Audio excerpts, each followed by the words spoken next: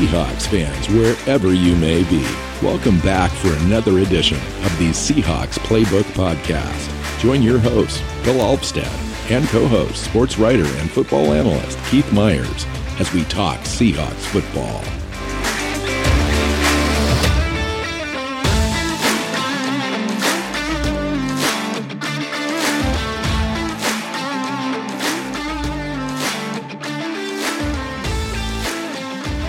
Hey, Seahawk fans. Welcome back to another edition of the Seahawks Playbook Podcast. I'm your host, Bill Alvstad, sitting down with Keith Myers, and fun, interesting shows in the offseason. This one is our top 10 offensive players of the Pete Carroll era. We're going to count them down. We're going to start at the top from number 1 down to 10. We might have a few extras to talk about. We'll see if we agree.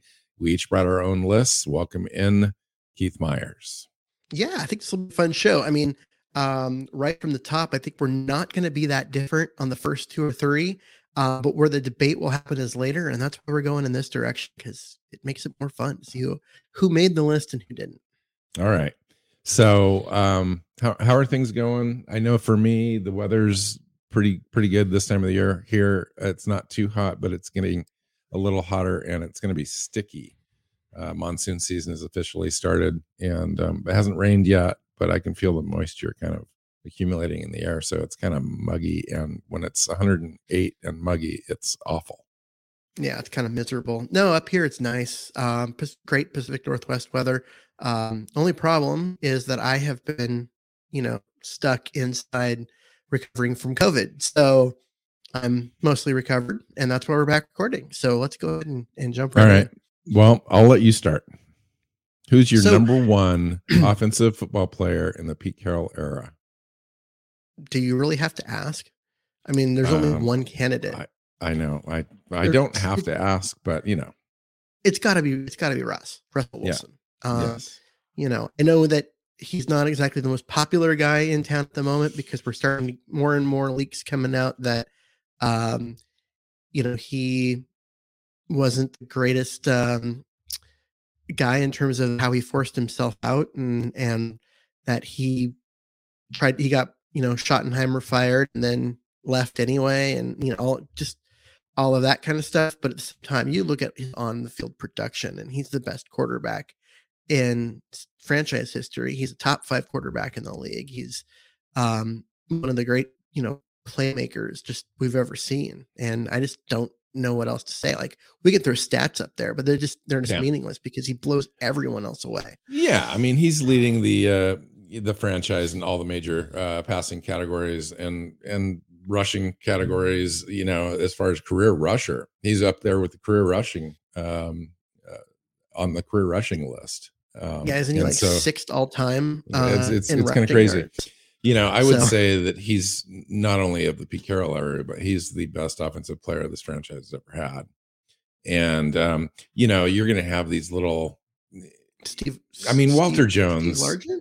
And Walter Jones. Steve Largent. Yeah. I mean, that got guys that you're are right. in the Hall You're of right. Fame. You're right. Well, I think Russ is going to end up getting there, and I think he's going to end up getting there in a Seahawks uniform. My thing is that I think if he would have been here one more contract, he would have just been the unquestionable leader of all time. So, but the as far as this little back and forth stuff is concerned, and in the news that he kind of forced Brian Schottenheimer out and blah blah blah blah blah, that just came out in the last day or so, that'll all be forgotten in the long term look at Russell Wilson's history with the team and so forth. So I don't really put too much stock into that, and I just focus on what he did as a player and what he did for the franchise, and represented the franchise very well while he was here, and took us to a Super Bowl, took us to 2 Super Bowls, won 1.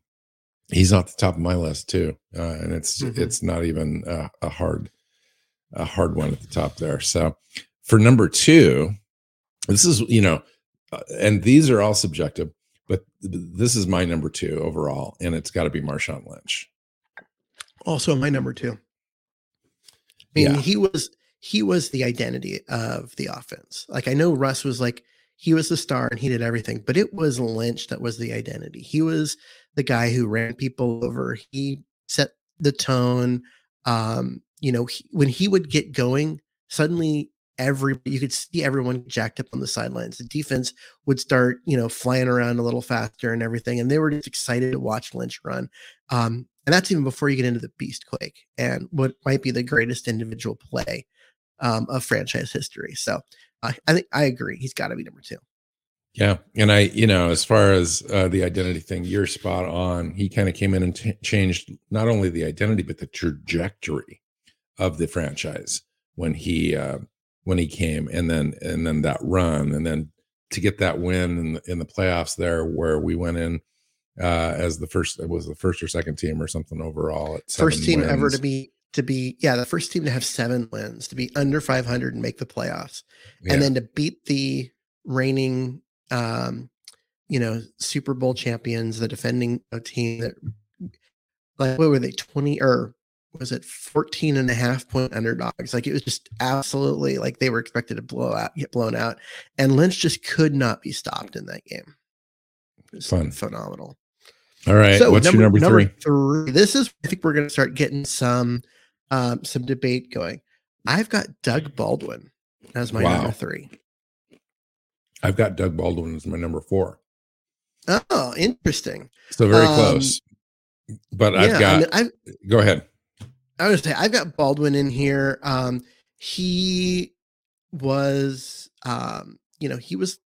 he was the receiving side of the passing offense. There wasn't a lot of help for him for a lot of the time that he was there. It was Baldwin and a bunch of replacement level guys, and he was always open. He's just uncoverable at times, and really made this offense click and work in ways that you just don't see a little slot receiver do. But he just made everything work for the team. That's why he's my number 3. Is he's just always open, always clutch, and fantastic hands. And now, here's a word from our sponsor, DraftKings. Hockey fans, the pursuit of the Stanley Cup is on, and DraftKings Sportsbook, an official sports betting partner of the NHL, has an unbelievable offer for the most exciting playoffs in sports. New customers can bet $5 on any team to win and get $100 in free bets, no matter what, win or lose. Looking to turn a small bet into a big payday during the playoffs? With DraftKings same-day parlays, you can do just that. Create your own parlay by combining multiple bets, like which team will win, how many goals will be scored, and more. It's your shot at an even bigger payout.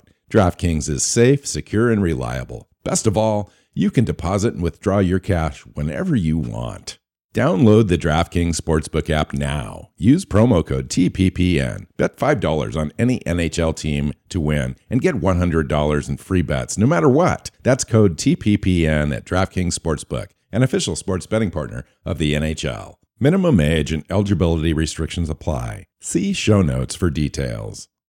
So my thing with Doug Baldwin is that I completely agree with everything you said. Guy came in undrafted out of Stanford and just really worked his butt off. I mean, he was probably the hardest working guy on offense that I've seen in a long time on this roster, and just worked at his craft over and over every day during practice, and he worked on routes, and he was a great route runner. He had some of the greatest feet in franchise history, probably second only to Steve Largent, and just really was amazing and outperformed all expectations. And I would have loved to have seen him play another 3 or 4 years. I think, talent wise, he was on top of his game when he left, because of injuries and so forth. And I think he just felt like he couldn't perform at the same level that he wanted to in his mind. And so he thought he would go out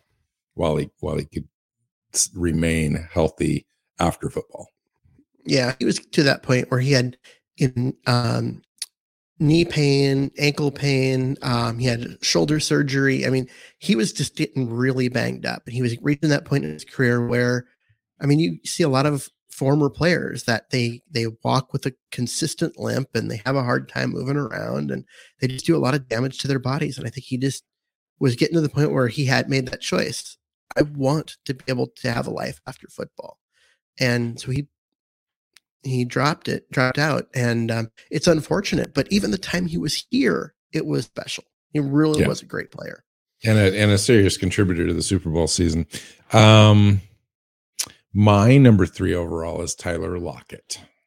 I think that Tyler Lockett, I think last year, showing those 3 years of over 1,000 yards receptions and 80 plus receptions, 1,000 yards, I thought showed the consistency that set him apart from almost all other wide receivers in franchise history, save Steve Largent.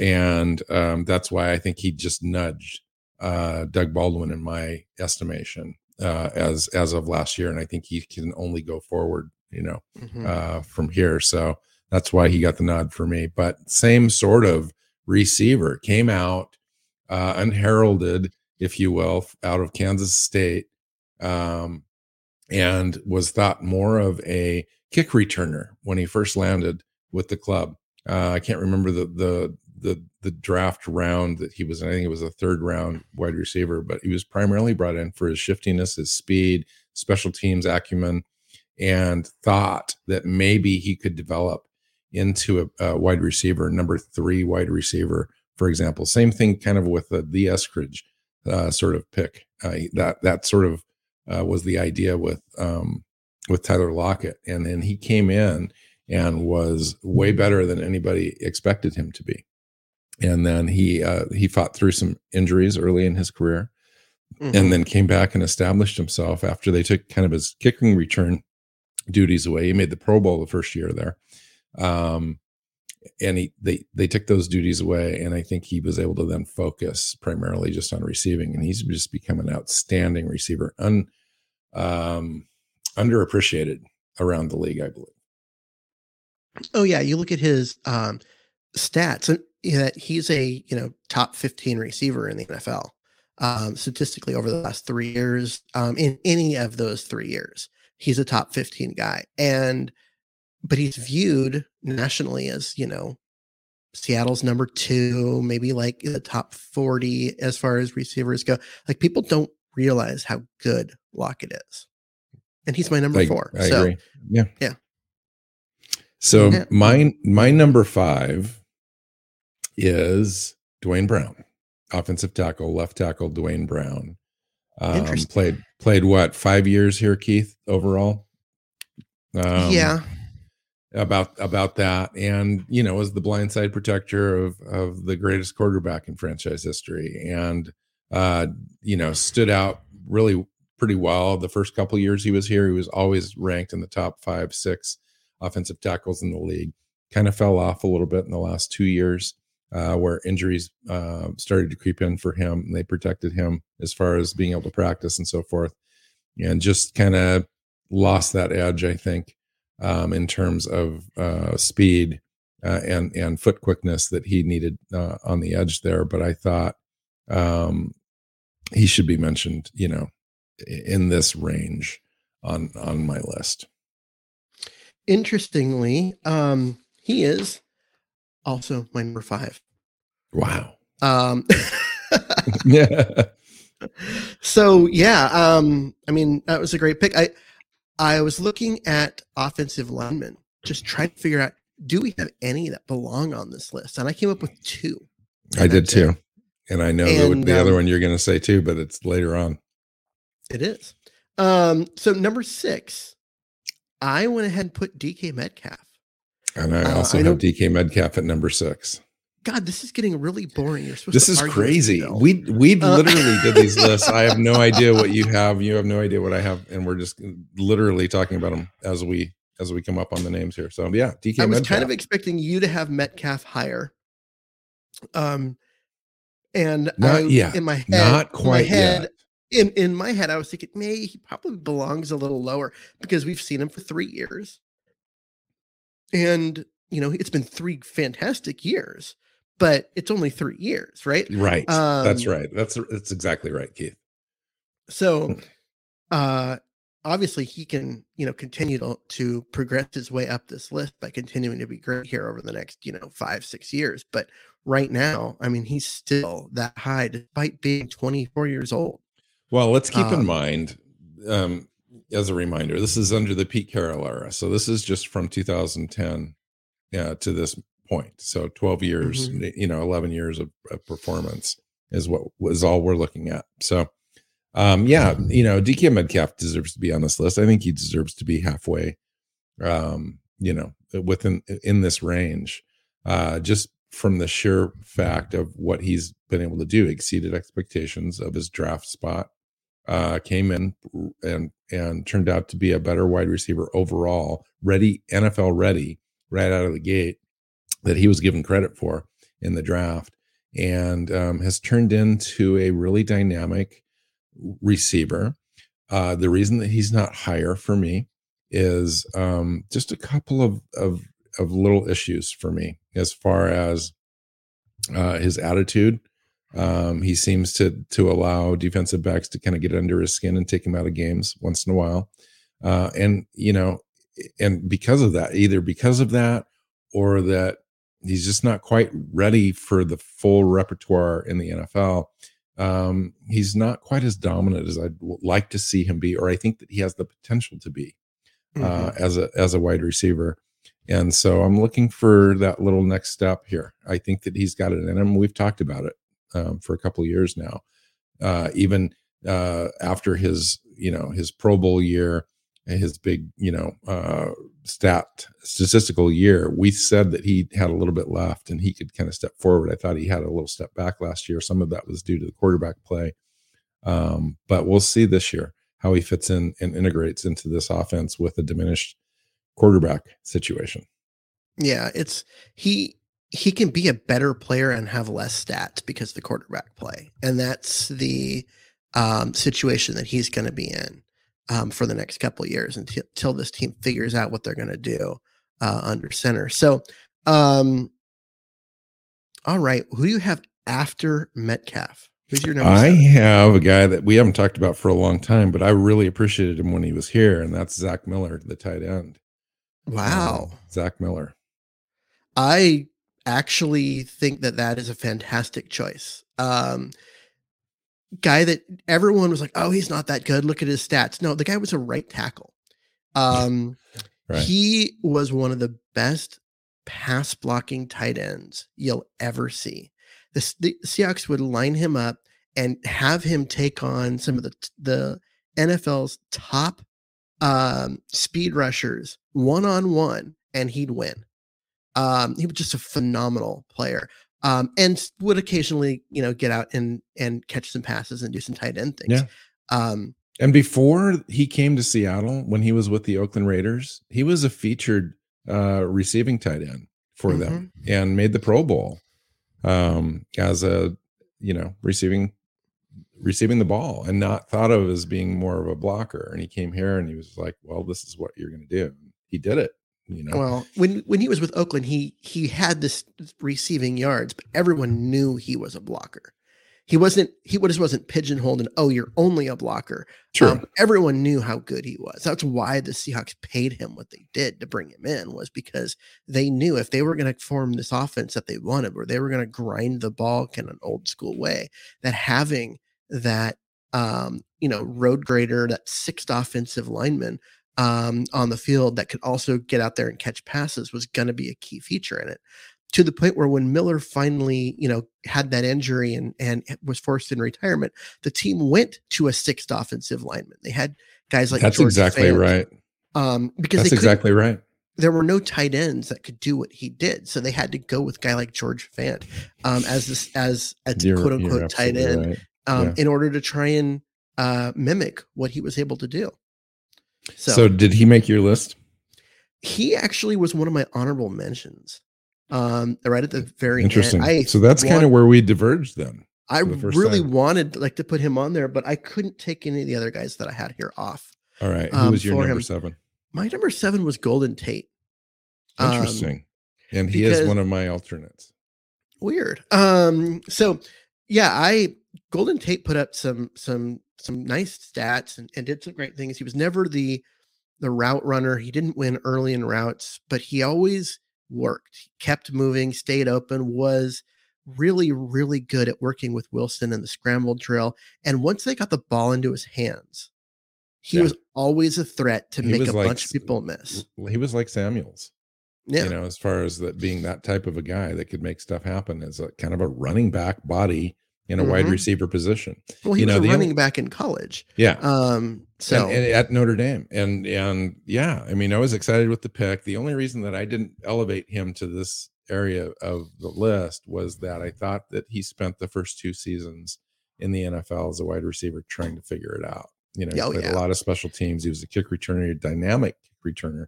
And then the last 2 seasons, including those Super Bowl seasons, he really started to develop and become a factor. But I thought it just didn't quite rise up. But he's on my overall list. Yeah, I mean he was a guy. You're right. The first couple of years, he went into his 3rd year, and it was like this guy needed to show up, or he was going to bust out of the league. And he showed up, and it was good, and it was great that he did that finally. But he gave us a couple of really good years. And I agree. Unfortunately, his exit, came at a bad time because he left, and then the guy that they replaced him with also left. And there's a guy that replaced him is not someone we'll see on either of our lists, I'm sure. But I left the team without a viable second option besides Baldwin out there, and they really needed him in that second Super Bowl season. Okay. So who's your number 8? Russell Okung. Interesting. The first draft pick that Pete Carroll and John Snyder made. 2010 draft, first round. They went and got Russell Okung. He was the anchor of a really good offensive line the last time they had a good offensive line. They've been mediocre to terrible since Okung left. And even with Brown in there, they were never a good offensive line again. Okung was the last, when he was there was the last time they were good on the line. And just really solid, played well. I really thought it was a mistake that they let him walk. I did too. And that was when he was starting to represent himself as an agent player. Mm-hmm. And I think stuff just kind of went sideways there. I think the team wasn't quite ready for that and didn't know if they wanted to meet his demands as being one of the top tackles paid in the NFL. And I think also the way the negotiations work, like there's a reason why everyone has agents, and it's not just the part of, knowing what people are worth and they're specialists or whatever, but there's a part of these negotiations where, an agent saying, hey, my client's worth this. And the team is going, no, they're really not. They're worth this much. And here's why. And when you do that and you're talking to a player face to face, it becomes very personal. Yes. They needed a different way to go about that. And I think they figured that out since then because they've worked with other players that have represented themselves. But with Okung, he was kind of the first that the team dealt with that was like that. And right. It's unfortunate because him leaving was when that offensive line really started to tank, and it just crushed Seattle's ability to turn, those couple of Super Bowl years into a real dynasty. So I had Russell Okung as my first alternate off the top 10. So he was my number 11 pick. My number 8 was Chris Carson, running back Chris Carson. Felt like Chris needed to be on that list. I know he struggled through some injuries, especially the last 2 years and the first years, his rookie year with the broken leg and all that kind of stuff. But when he was available, when he was playing, he was a difference maker. He was the type of runner Seattle had always wanted to have. Absence of Marshawn Lynch, he came in and he did that. He kind of filled that void that had been sitting there for a while. Thomas Rawls was part of that. Christian Michael. And then Chris Carson landed and it kind of gave us that feeling again. And stat wise, I think that he's been a really good player. This is the part of the list for me where it kind of falls off a little bit. Mm-hmm. Like there's a little bit of a shelf but he's on there. He's on. He made my list as my number 10. Because he's never really had, and the reason why he's not higher is he never had that big season where he led the offense the way Lynch did. He's never had a season like that. I mean, he's been the leading rusher, but because of injuries and stuff, there was always that like 3 or 4 game stretch that he didn't play or wasn't That's available. Exactly right. That's exactly right. Then there were some fumble problems in there too, and yeah, it's frustrating. And I, listening to Pete Carroll talk, I think we know that Chris Carson's done with this whole neck surgery that he had to have and all of that.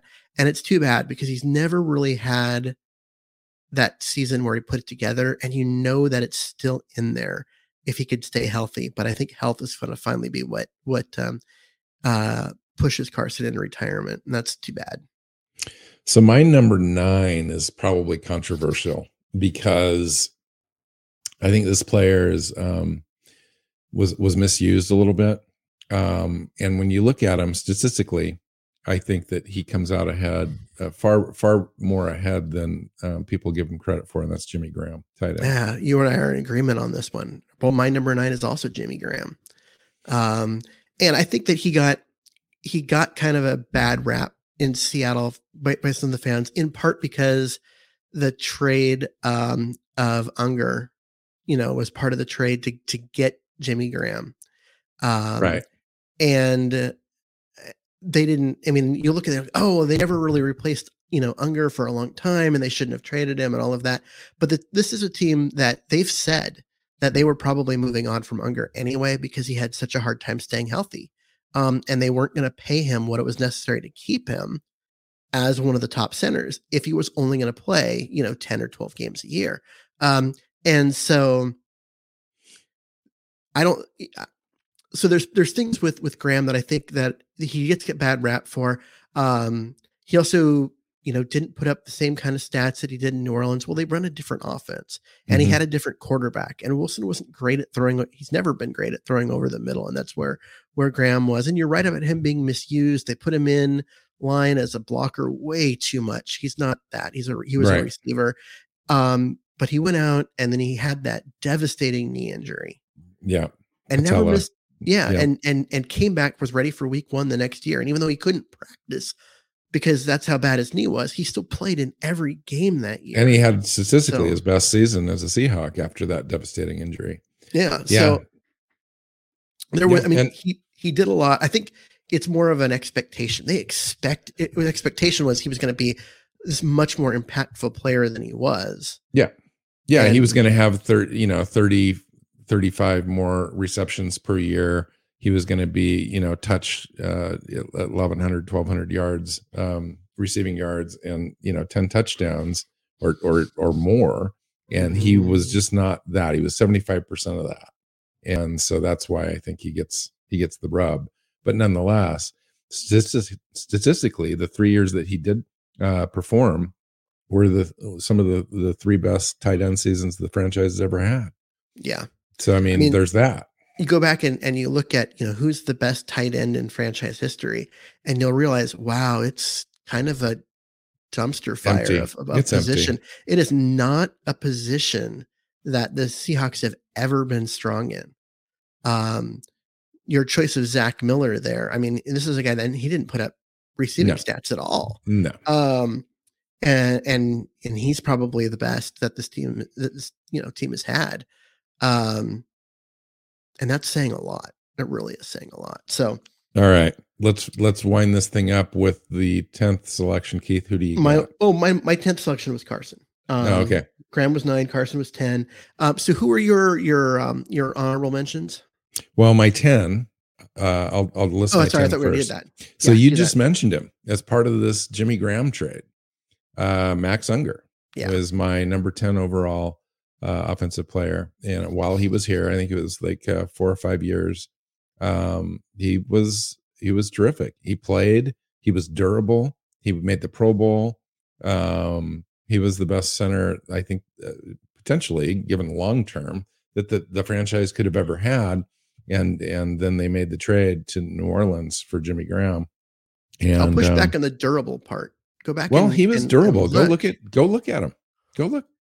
Yeah, he played Started all 16 games. He missed that one season where he started one game and missed the rest of the season. But then he played 15 games, 16 games, 13 games. He got injured in Seattle his last season, and played 6 games. But then he played 16 out of 16, 15 out of 15, 16 out of 16, 16 out of 16 for New Orleans. So I thought he was pretty durable. He was durable in the long arc the long term when you start looking at and you use the New Orleans stuff, but he had in his 5 years or 6 years in Seattle, he had a year where he played 1 game, a year where he had played 5. Yes. And then the year before that, the year before the 5, he played 13 and he missed like 3 fairly key games. And was also kind of banged up and not as effective in other games in that. And I think that the Seahawks were looking at a guy that, he had gone from playing 15 to 13 and not as good because he was banged up to playing 5. And that's why they shipped him out. Yeah. And they were like, he's going to cost a lot to keep, and we don't trust that he's going to stay healthy. That is exactly right, Keith. So I don't fault the decision. I wish they could have kept him. I wish the finances would have worked out for him to stay, because you're right. He probably would have been thought of as the best center in franchise history had he stayed. Right. So you want my list of your alternates. Alternates. Your honorable mentions. Yeah. So I mentioned this before. Russell Okung was my number 11. Mm-hmm. Jermaine Kearse was number 12. I know, but go look at the receptions, man. Yeah, but God, he was not a good player. Fair enough. I mean, he had some drops. His reception percentage versus targets was really low. But he had those. He was the kind of receiver where the targets were down the field and jump balls and all that kind of stuff. He didn't have the speed to separate. So Sidney Rice is on there, and Golden Tate rounds it out. So I had three wide receivers and an offensive lineman. So Sidney Rice was the first one that I left off. Zach Miller was on there. Max Unger was on there. Justin Britt, of all people, he's not on my list at all, but I deserves a mention. Him. He was awful as a tackle. He was kind of awful as a guard, but once he moved to center, he actually provided some stability that this offense needed, and did pretty well. And honestly, the offensive line has been such a mess the last few years that, literally he has a shot at the top 15 because it would been that bad too. And then a testament to him, he's still in the league, and he's going to start at center for the Houston Texans this year. Yes, he is. So good when for he him. When he left Seattle, it was in part because of injury. It took him a whole year of being out of the league to get healthy. And then he spent the last, year and a half trying to get an opportunity, and he did. And now he's going to be a starting center again. So that's a hard road to get back, but he did, he made it back. So good for him. Yeah. Great for him. So what do you think? That's the list. I was shocked at how similar the top of our lists were. Really? Shocked. Yeah. I'm not considering the first now. The first I would be 4, more shocked. I would be more shocked if we had a longer period of time to consider.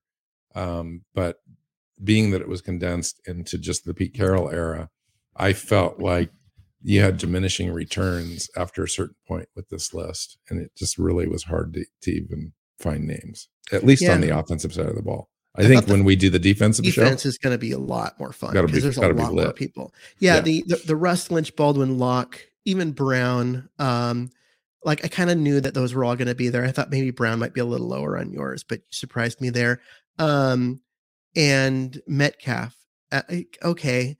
I thought there would be a little disagreement there. I actually didn't know if you'd have Jimmy Graham on your list, and you didn't have Golden Tate. So there was some disagreement, but it was just so lockstep. That's the part I think that was surprising, was just that we had not just the right guys, but the right rankings together. Are there any Hall of Fame players on this list? Russ. Yeah. Do you think Marshawn Lynch will ever get into the Hall of Fame? No.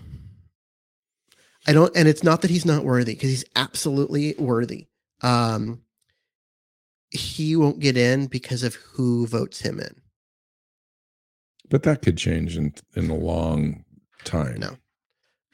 He won't get in because the people who vote in are sports writers, and sports writers hate him, like genuinely. Not the local guys, because the local guys get him and they understand him, but the national guys cannot stop. He's been out of the league for how many years? And anytime his name is brought up by one of the national sports writers, whatever, there's just this level of vitriol at him because of the way that he wouldn't answer questions, and he wouldn't speak to media people and all of that. Like, they genuinely don't like him, and they're the ones they're the gatekeepers. So I don't think he gets in entirely for the wrong reasons. Football wise, he deserves to be in the Hall of Fame. The other ones, Lockett's not, or sorry, Baldwin's going to miss out. He was never, there's too many way too many receivers. Metcalf has potential if he continues to play, but we've only seen him for 3 years. How about if he does it for 10, and then we'll talk? No one else. Well, Jimmy Graham probably will, but he won't get in because of his time for Seattle. He'll get in because of his time with New Orleans, and then because he's also stuck around the league for a few more years and been able to compile some more stats. But no one else. Interesting. All right. It says a lot, doesn't it? Yeah, I know. But at the same time, during Pete Carroll's era, I mean, if you take a look at the offense and the way that they're ranked in points, total yards, efficiency, et cetera, a whole bunch of categories, they're in the top 10 consistently year in, year out. And they do it with marginal talent. Yeah. That's what that tells me. Well, they do and a with great Russell, quarterback. They do it with Russell Wilson. They've always got a receiver or two that make it work. And for the most part, they've had, it's been a little bit of a, carousel as far as who's playing, but they've always had a running game. And so they have the pieces. And then there's been the depth hasn't been there. The offensive line hasn't been there. There's been a lot of, like you mentioned, Curse as an honorable mention for this. He's a guy that doesn't belong in a discussion from almost any team, but yeah, there he is. So it shows a lot about just how valuable Russell Wilson has been in this tenure. I do agree with that. Bad this could get now that he's gone. I'm optimistic. I'm staying optimistic. So I'm going to avoid that comment. All right, let's get out of here. Find Keith on Twitter at Myers NFL. You can find me at NWC Hawk. Find the show on your favorite podcast platform and YouTube, and make sure you hit the subscribe button. So until next time, go Hawks. Go Hawks. Seahawks Playbook Podcast listeners, thanks for joining us for another edition of the show. You can find us on Twitter. Bill is at NWC Hawk. Keith is at Myers NFL. And the show is at Hawks Playbook. You can listen and subscribe to the show at SeahawksPlaybook.com.